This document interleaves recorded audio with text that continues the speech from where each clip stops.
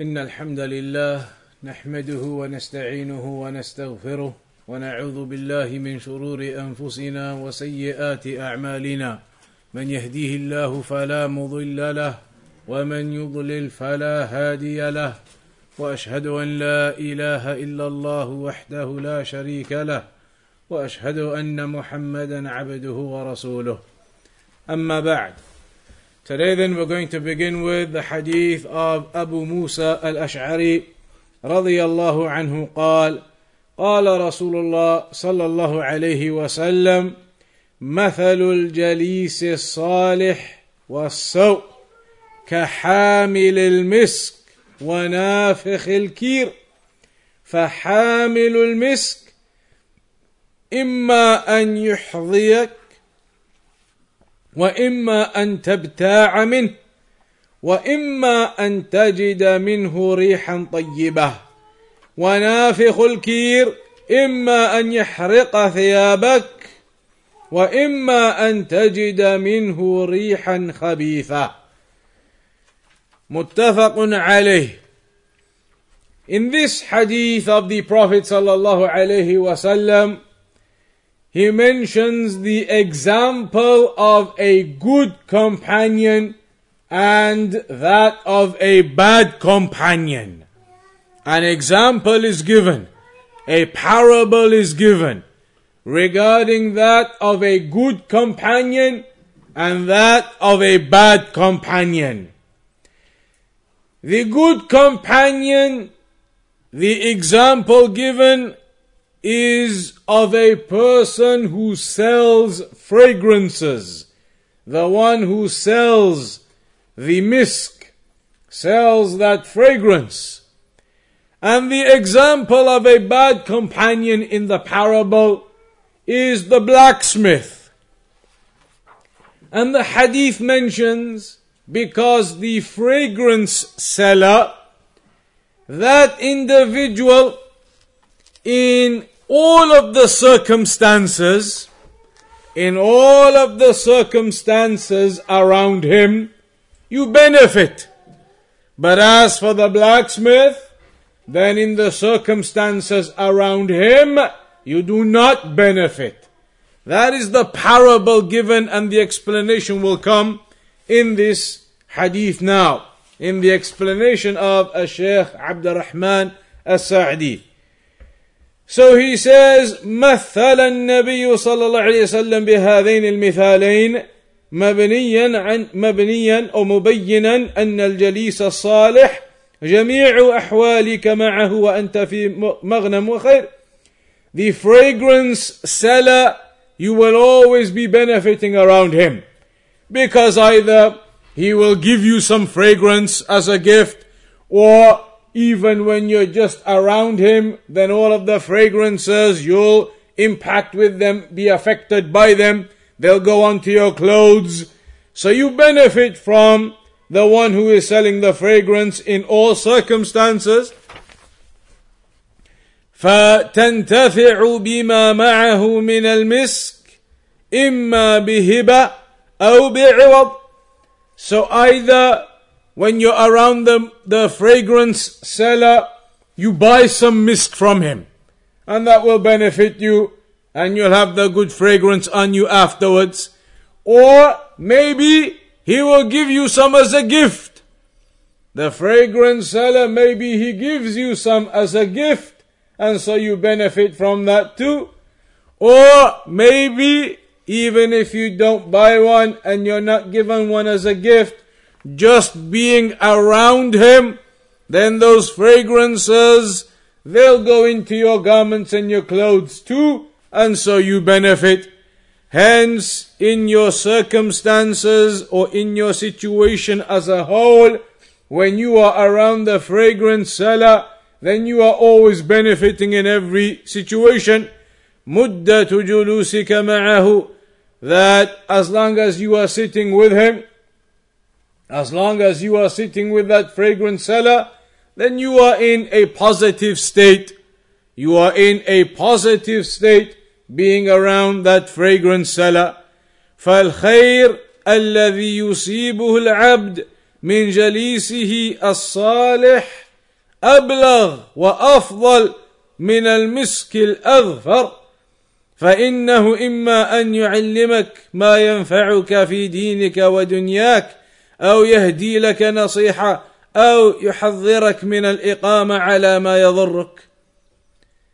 So the example of the fragrance seller is the example of a good companion.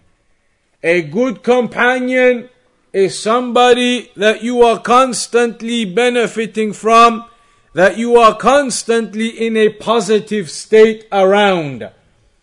There is always good in your companionship with that good companion. So either that good companion, he teaches you something from your religion, teaches you something regarding your religion, he imparts some knowledge upon you regarding the religion, or he gives you some nasiha, some advice regarding your affairs, regarding your practices, gives you some religious good advice regarding some affairs, and so you're benefiting. Or he warns you from that which is harmful to you. Your good companion warns you from that which is harmful to you. So in all circumstances, from the good companion, you are benefiting. Either he is teaching you some knowledge of the religion, or he is giving you some good nasiha regarding your affairs, or he is warning you against the shirk or the bid'ah or the affairs that are harmful to you. So being around that type of companion is beneficial for you always. And the scholars, they used to say that it is suitable, if possible, to have your companions as those who are slightly more knowledgeable than yourself. If possible, to have your companions as those who are more knowledgeable than yourself. Because in that way, you have more of an opportunity to be constantly benefiting from the extra knowledge that they have over you. And even if that is not possible, then you be with those whom are upon the remembrance of Allah constantly, and so that remembrance and that revision, that is something that occurs amongst you in your sittings, in your gatherings. They are not just gatherings of talking about this and that and wasting your time, but they are gatherings of knowledge, they are gatherings of dhikr, gatherings of remembering Allah subhanahu wa ta'ala. So that is the type of companion that you want to have. That is the type of companion that will be beneficial to you, beneficial for you in your religion.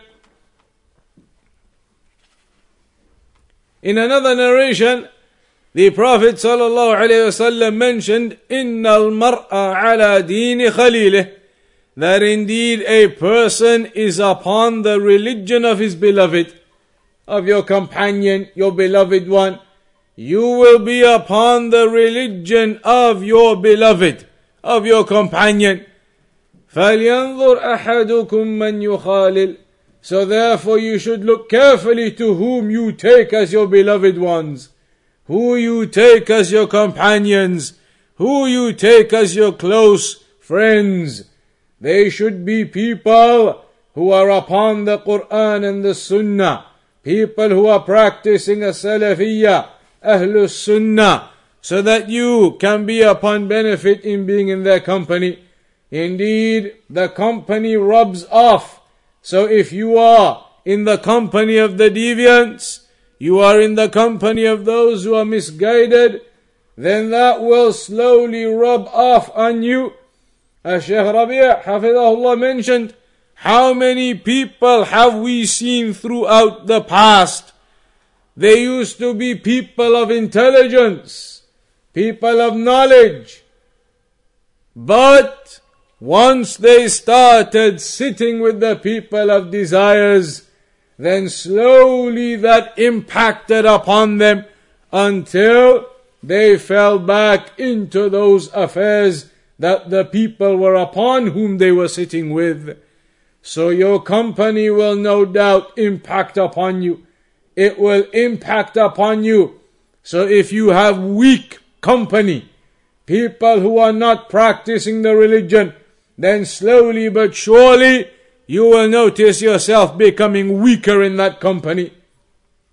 Do not think that I am practicing, I'm okay. It's okay to have friends who are not practicing. Slowly the impact of that companionship will occur. Slowly the impact of that friendship will rub off on you. And the fact that they are not practicing their religion will slowly weaken you because you are in that companionship regularly. Therefore a person strives to ensure that his companions are people of the Sunnah, that his companions are righteous, that his companions are practicing, so that this may be a means of keeping you strong, a means of reminding you, a means of increasing your iman, being in that good company. So this is what the Prophet ﷺ is highlighting to us in this opening section of the narration, talking about the righteous friend, the righteous companion, as that of the example of the fragrance seller, that the good companion is the one that you are regularly benefiting from, benefiting in terms of the knowledge, the advice, benefiting in remembrance, in reminding you, making you stronger, increasing your iman, sittings and gatherings of knowledge and reminders and studying. They are the types of companions you want to have. If your companions are people who have little care for the religion, and they never attend the classes, and they never talk about the Quran or the Sunnah, and they never think about knowledge, then you will only become weaker and weaker in that type of companionship. So be aware. Then the second part of the narration tells you about the bad companionship. The bad companion is that of the parable of a blacksmith. Because when you are with the blacksmith, then either you're going to end up burning your clothes. That blacksmith, when he's working with the fire and the coal, etc., then you could end up burning your clothes from that fire, from the splinters, etc. Or even if you don't burn your clothes, being around that blacksmith, you will at least come out later smelling bad from the environment that he's in and he's working in, and the fire and the heat and the burning, etc., and the molding and the melting, all of that going on. Then at the minimum, when you come out of that area, you will be smelling of the fumes and the fire, etc. So that is the example of a bad companion. That when you come from a bad companion, you have not benefited, you have worsened. Your clothes have burnt, or they have come out smelling from that gathering. And that's the example of a person who's a bad companion. That you're not benefiting in being with him. You're not benefiting with your religion, you're being harmed. You're seeing him not practicing, not caring, nothing.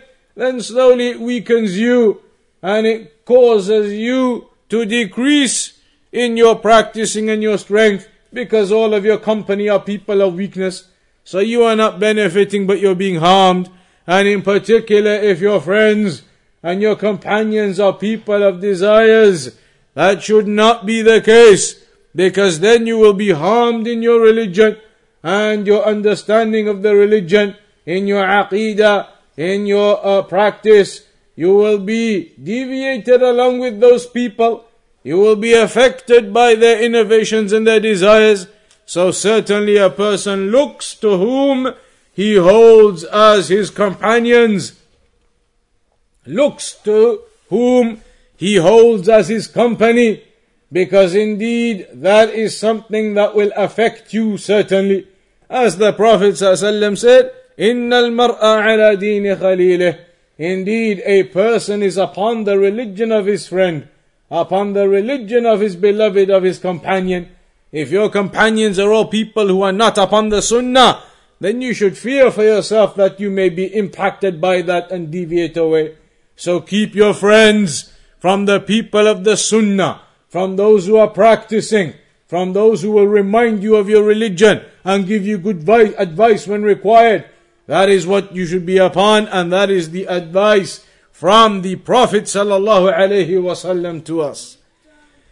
Then the next narration of Abu Hurairah رضي الله عنه قال قال رسول الله صلى الله عليه وسلم لا يلدغ المؤمن من جحر واحد مرتين متفق عليه. That a believer is not stung from the same hole twice. A believer is not stung from the same hole twice.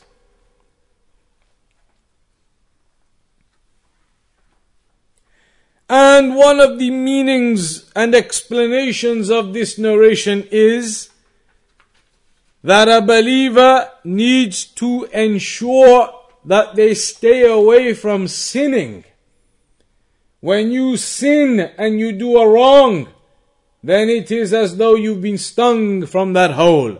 Shaitan whispered and he was successful in causing you to go down that hole and to commit that sin. So do not be stung in the same hole twice. Do not allow the shaitan to whisper to you again to go down that hole of that sinning and disobedience and incur more sin. Do not incur sin again and again. Do not allow the shaitan to drag you down that hole again and again. The believer does not get stung in the same hole twice. وأن المؤمن يمنعه إيمانه من اقتراف السيئات التي تضره مقارفتها. That a believer, his iman should prevent him from falling into those sins that will harm you. وأنه متى وقع في شيء منها فإنه في الحال يبادر إلى الندم والتوبة والإنابة. And that whenever you do fall into some sin, you are dragged into that hole, that you instantly repent and return back to Allah, recognizing your shortcoming, recognizing your error, and not falling into that hole and that sin once again. وَمِن تَمَامْ تَوْبَتِهِ, and from the perfection and the completion of your tawbah, when you make an error and you seek repentance, from the completion of your repentance, أن يحضر غاية الحذر من ذلك السبب الذي أوقعه في الذنب, that you show an extra level of precaution from the thing that led you to commit that sin in the first place, the first time. Whatever was the cause of you committing that sin, then you strive to be extra careful and precautious from getting near that reasoning or falling into that reason again that is going to lead you into that sin again. So those things, those reasonings that impact upon you, leading you to commit sin, then be cautious and aware of those things so you don't go do them again and therefore end up in sin again. كحال من أدخل يده في جحر فلدغته حية. And that is the example of somebody put their hand into a hole and was stung or bitten by a snake. فإنه بعد ذلك لا يكاد يدخل يده في ذلك الجحر. After that, the person will, unless it was some absolute extraordinary situation, he would not put his hand back into that hole again. لما أصابه فيه أول مرة, because of how you were afflicted the first time. That is how you should view sins. When you fall into that sin the first time, the hand goes into the hole and you are stung. You have been stung by the sin upon you now. stung, the shaitan has succeeded in committing that sin from you. Then when you feel that sting the first time from the sin, and you repent, then you should recognize now you do not want to feel that sting again. You do not want to have that sin upon you again. You do not want that written upon you again. Just like a believer, if you put your hand in a physical hole and you were stung or bitten, then you would not want to put your hand in there again. So when you are stung or bitten by the sin that you've committed, the sin upon you, written upon you, shaitan having succeeded in making you do that, then you want to make sure that this does not happen again. Your hand does not fall in there again. Shaitan is not successful with you again on that sin. He does not have victory over you in committing that sin. You are not stung by that burden again and that writing of the sin upon you. وكما أن الإيمان يحمل صاحبه على فعل الطاعات ويرغبه فيها ويحزنه لفواتها فكذلك يزجره عن مقارفة سيئات وإن وقعت بادر إلى النزوع عنها ولم يعد إلى مثل ما وقع فيه. Shaykh says, when you do righteous actions, your iman, it encourages you to do more righteous actions, and you feel good after doing those righteous actions, and you feel sad if you miss out on those righteous actions. The same for the opposite. If you fall into a sin, then you should recognize how bad that is and feel bad regarding it and have regret regarding it. You should recognize how that impacts upon your iman and the evil of having done that and the disobedience to Allah you've committed. And as a consequence then, you do not enter your hand into that hole once again.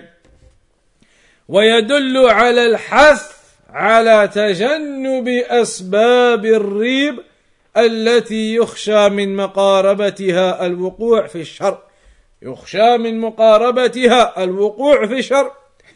That this hadith indicates also, it encourages you to stay away from the things, from the acts, from the affairs, from the places, from the company, to stay away from the things as a whole, whatever those things are, that lead you to commit sin. If you have bad company, like we just been saying, they commit sins, when you're with them you end up doing it too, then avoid that company. Do not have those companions. If you have some other thing, some other place where you go and you end up committing sin every time you go through that place, even though the place itself may be mubah to go to, but you know when you go around that area, then you always end up committing some sin down there, then don't go to that area. Whatever the reasons behind your sinning are, then abstain from those reasonings and from getting close to them. And that is why Allah mentions in the Quran, when it comes to certain sins, that principle, وَلَا تَقْرَبُوا الزِّنَا, do not go anywhere near fornication. Meaning, the things, the scenarios, the causes that lead to fornication, stay away from all of them. Forget about the actual sin of fornicating. That's at the end. But all of the means and the causes that lead to it, then they are all forbidden for you. Stay away from them. Stay away from the things that will lead you to that sin. The sin itself, of course, you stay away from it. But everything else leading to the sin, stay away from it too. If you know by going to a certain area or by having certain friends and being in their company you end up committing sins, then abstain from that. Abstain from going to that area or hanging around with those friends, because you know that will lead you to commit sin.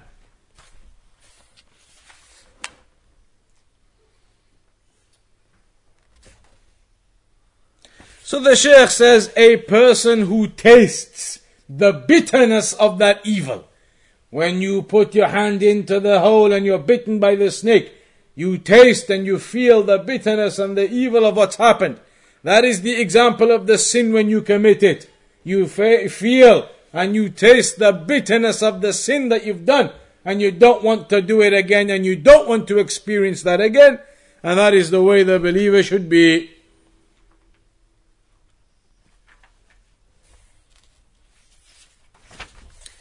Then after that, we move on to the narration of Abu Hurairah رضي الله عنه قال جاء رجل فقال يا رسول الله أوصني فقال لا تغضب ثم ردد مرارا فقال لا تغضب رواه البخاري. In this hadith now, Abu Hurairah radiyallahu anhu says, a man came to the Messenger sallallahu alayhi wasallam and said, O Messenger of Allah, advise me. O Messenger of Allah, advise me. So the Prophet sallallahu alayhi wasallam gave him a piece of advice. He said to him, La taghdab. He explained this characteristic to him. He said, do not get angry. So the man replied again, advise me with some advice again. The Prophet ﷺ said the same thing. Do not ever get angry. Don't get angry. Don't let anger overcome you. The man again said, give me some more advice. The Prophet ﷺ said, don't let anger overcome you. Do not become angry. La taghdab. This hadith then, it indicates an advice of the Prophet ﷺ to the believers regarding this emotion of anger. That a person should attempt and understand that this characteristic of anger, then it typically does not bring about good. There may be circumstances where anger is in its place and it brings about good. But there will be instances where this anger does not bring about goodness from an individual. And we saw some examples in some of the previous narrations. For example, the narrations about the husband and the wife, that the anger between them does not bring about good. That you see something small from your spouse and you instantly become angered and demonstrate anger, then that is not something suitable. And that's why in another narration the Prophet ﷺ mentioned, لَيْسَ الشَّدِيدُ بِسُرْعَةٍ إِنَّمَا الشَّدِيدُ الَّذِي يَمْلِكُ نَفْسَهُ عِنْدَ الْغَضَبِ. That the strong and the tough one is not the one who's tough when it comes to physically being tough, fighting, brawling. That is not the tough one, the Prophet ﷺ said. That is not the strong one. The strength in reality, the Prophet ﷺ said, the strength in reality is that you can control yourself at the time of anger. That is a person who is strong in his character. You can control yourself at the time of anger. You can control yourself at that time when anger overcomes you and that emotion overcomes you. But as for physically being able to take someone down, that isn't power and strength. Reality of strength in your character is that you have the strength where it is required at the time of anger. You can control yourself in that anger. So you do not let the anger take control of you. And so you behave in a manner that is not suitable. You behave in a manner that is not befitting. You behave in a manner that is not from the characteristics of the Muslim. So the Prophet ﷺ mentions in this narration regarding the issue of anger and the need for a person to control his anger. And that the one who is strong in reality is not the one who's physically strong, but the one who can control himself at that time of anger.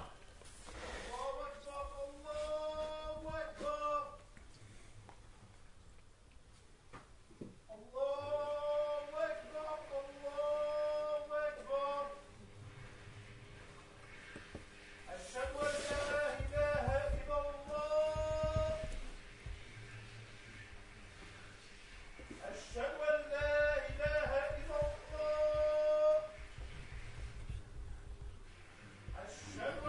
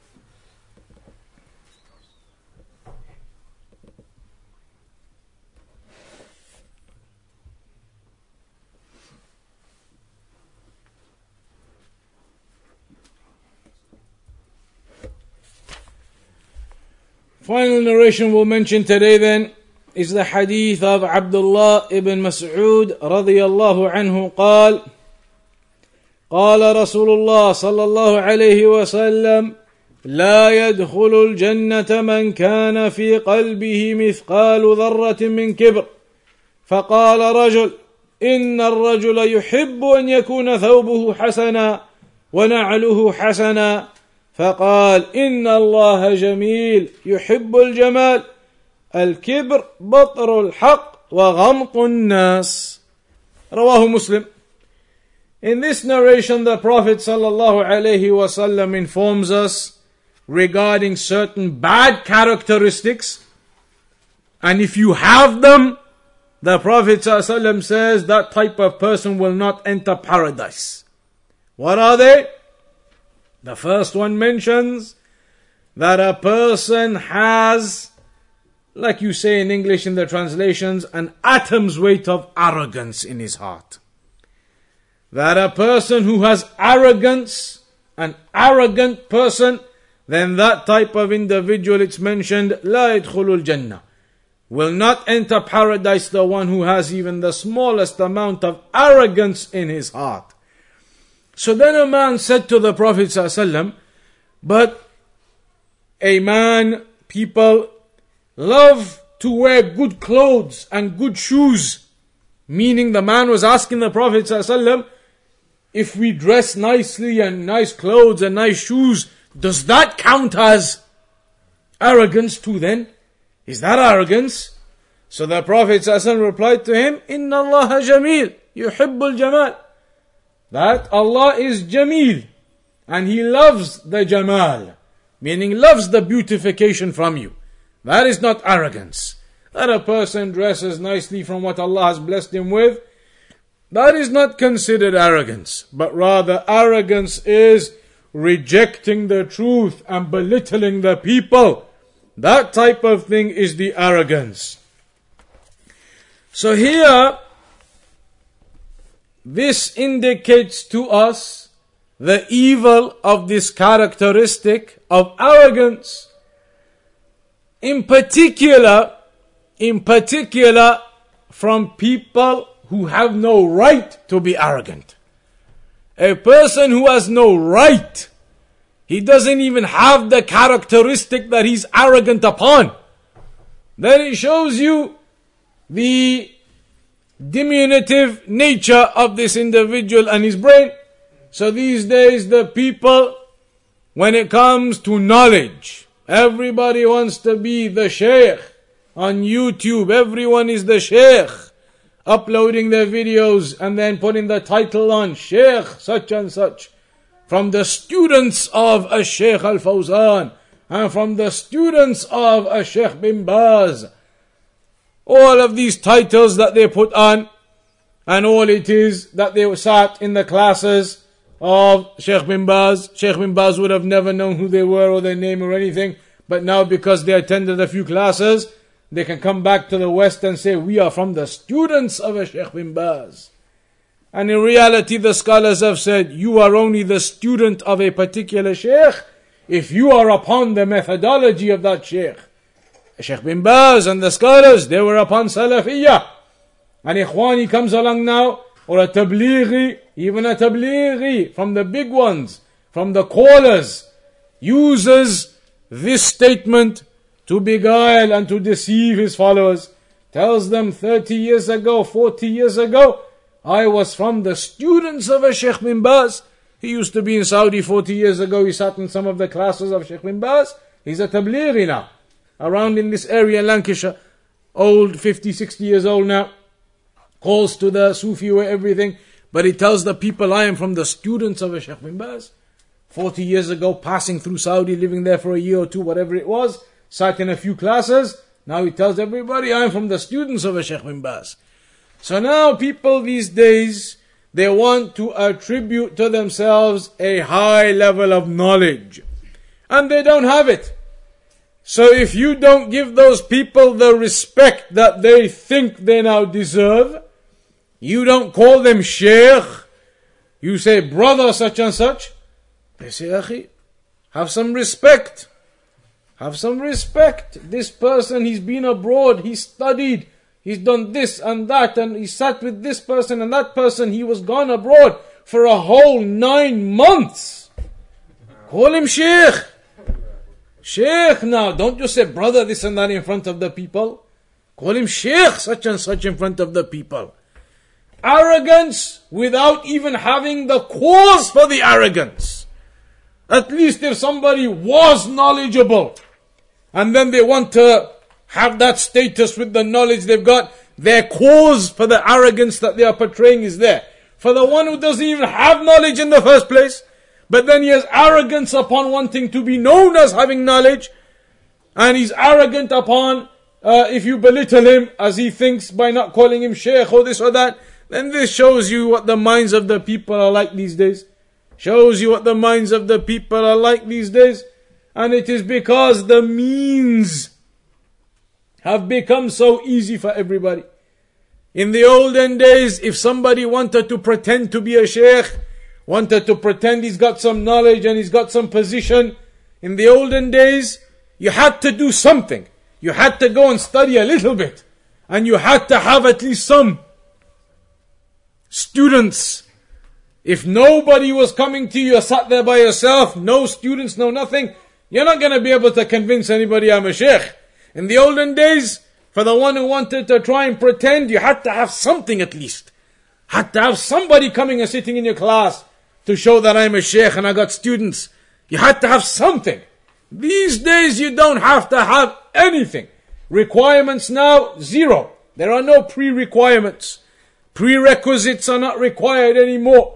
Now anybody, as long as in fact there is a prerequisite, the only prerequisite now is that you have the ability to use YouTube and you have a camera, you have a mic. As long as you have those things, you have fulfilled the prerequisites of our time to become a sheikh.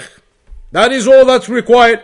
You sit down, you video yourself, you put the books behind you or you put the Photoshop picture behind you and then you talk and you do some narrations and whatever and you keep posting every week and you are active on social media everywhere. As long as you have that prerequisite ability in social media, that is all that you need to become a sheikh. Maybe you've never studied a thing in your life. Maybe you're not even barely 20 years old yet. Suits and everything, gotta look nice when you're on video. So this is how it is with the people now. This is what has become of the people. And they have a great degree of arrogance. Despite not having studied, not having any background, not having any ability. That social media now has opened up the door for them to entertain this idea for themselves with the people. Get all of these followers. Look at all these people now on YouTube and these social media channels. Some of them saying, we are going to give da'wah workshops. And come this week, we're going to teach you how to give khutbahs. How to do a Jum'ah khutbah properly and how to structure it and all these things. And these are people who have never ever studied with the scholars. They've never studied a thing with the scholars. Never been there to the people of knowledge to learn. Yet now they are the ones giving the knowledge. That's why they used to say in the olden days, the stages of knowledge, the first stages are learning, studying, understanding, practicing. Right at the end comes the stage of teaching and disseminating. At the end comes the stage of teaching. At the beginning is the stage of sitting down, learning, memorizing, studying, going to the scholars, reading the books. Doing all of that is the first stages. Then eventually if you come to some level that Allah blesses you with and you're able to teach, then you come to the level of teaching afterwards. But now those early stages, those months and years and days and nights that you have to spend studying books upon books and learning and memorizing, that takes far too long. It now requires the fast track method. The fast track to bypass all of the actual studying and go right to the end. Just get your camera and your mic and your shimar and the books and make your videos. Put the title down, Sheikh such and such. And he is from the students of this man and the students of that Sheikh. So this has become a calamity amongst the people these days. Knowledge should not be sought in this way. It is not to be sought in this way. You do not seek knowledge from the YouTube personalities, but rather seek knowledge from those who are grounded in knowledge, from those who have a background in studying and learning, from the scholars who are grounded in that knowledge. So here the point was regarding arrogance. And then the man, he asked the Prophet ﷺ, what about wearing the good clothes and the good shoes, etc.? Is that considered from arrogance? But the Prophet ﷺ explained to him, that's not the meaning of it. If Allah's blessed you with garments and clothes and you look nice and neat and tidy and presentable, that is good. That is good. Allah loves the beauty of a person who has that and is able to dress in that way, nice and neat. That's good. That is from the characteristic of a Muslim. But the arrogance is the one who rejects the truth when the truth comes to him, because of his arrogance that he doesn't want to be seen as being wrong in what he was saying. So he doesn't want to accept the truth when it comes to him. Or arrogance that he belittles the people, thinks himself to be more knowledgeable than others, thinks himself to be superior to everybody else. And that is the way of these YouTube personalities. They are sheikhs. You people, everybody are nobodies. Nobodies. You're laughing? You want to ask him? Put a comment on it, he'll tell you you're nobody. You people are no one. The sheikhs are these allamas now. Arrogance to a level that has not been seen. Arrogance to an amazing level of what they think they are now, from these follows and these YouTubes and whatever else. So be aware of that. That is not the way. Nowadays, from the fitna, this is a fitna which has overcome the people. People who go to Medina University, who get accepted in the different places, the institutes of studying, barely after a year they've been there. And whilst they are there, they already have their blogs or their vlogs or whatever you call them on YouTube, and their daily routines, and they're showing you this and they're showing you that, the life of the student, and they're already building up their online persona. They're already building up their following. It's all about personalities now. Personalities and wanting that fame. Fame has destroyed these people. Desire for fame. Desire to be known. On the YouTube everywhere, want to make the videos on TV here, there. Desire to be known. Barely done a year or 2 years in the university yet. Already when they're there, making their videos and doing this and that, and sitting there advising the people, mashallah. Advising the people, and they are, as the scholars say, they are only the chicks. You know, when a hen lays eggs, the small chicks, they are only the small chicks yet, making a high-pitched sound yet. They have not grown into being the hens yet, and yet already they want to act like they are from the scholars of the ummah, that they are going to benefit the ummah. MashaAllah. So this is something to be aware of, and ensure that your knowledge is taken from the right places. We'll have to conclude on that point for today, and we'll carry on with this in 2 weeks' time, inshaAllah ta'ala, with a few more narrations, a few more ahadith from the sunnah of the Prophet sallallahu alaihi wasallam. So we'll conclude upon that for tonight. Wa sallallahu ala nabiyyina Muhammad wa ala alihi wa sahbihi ajma'een.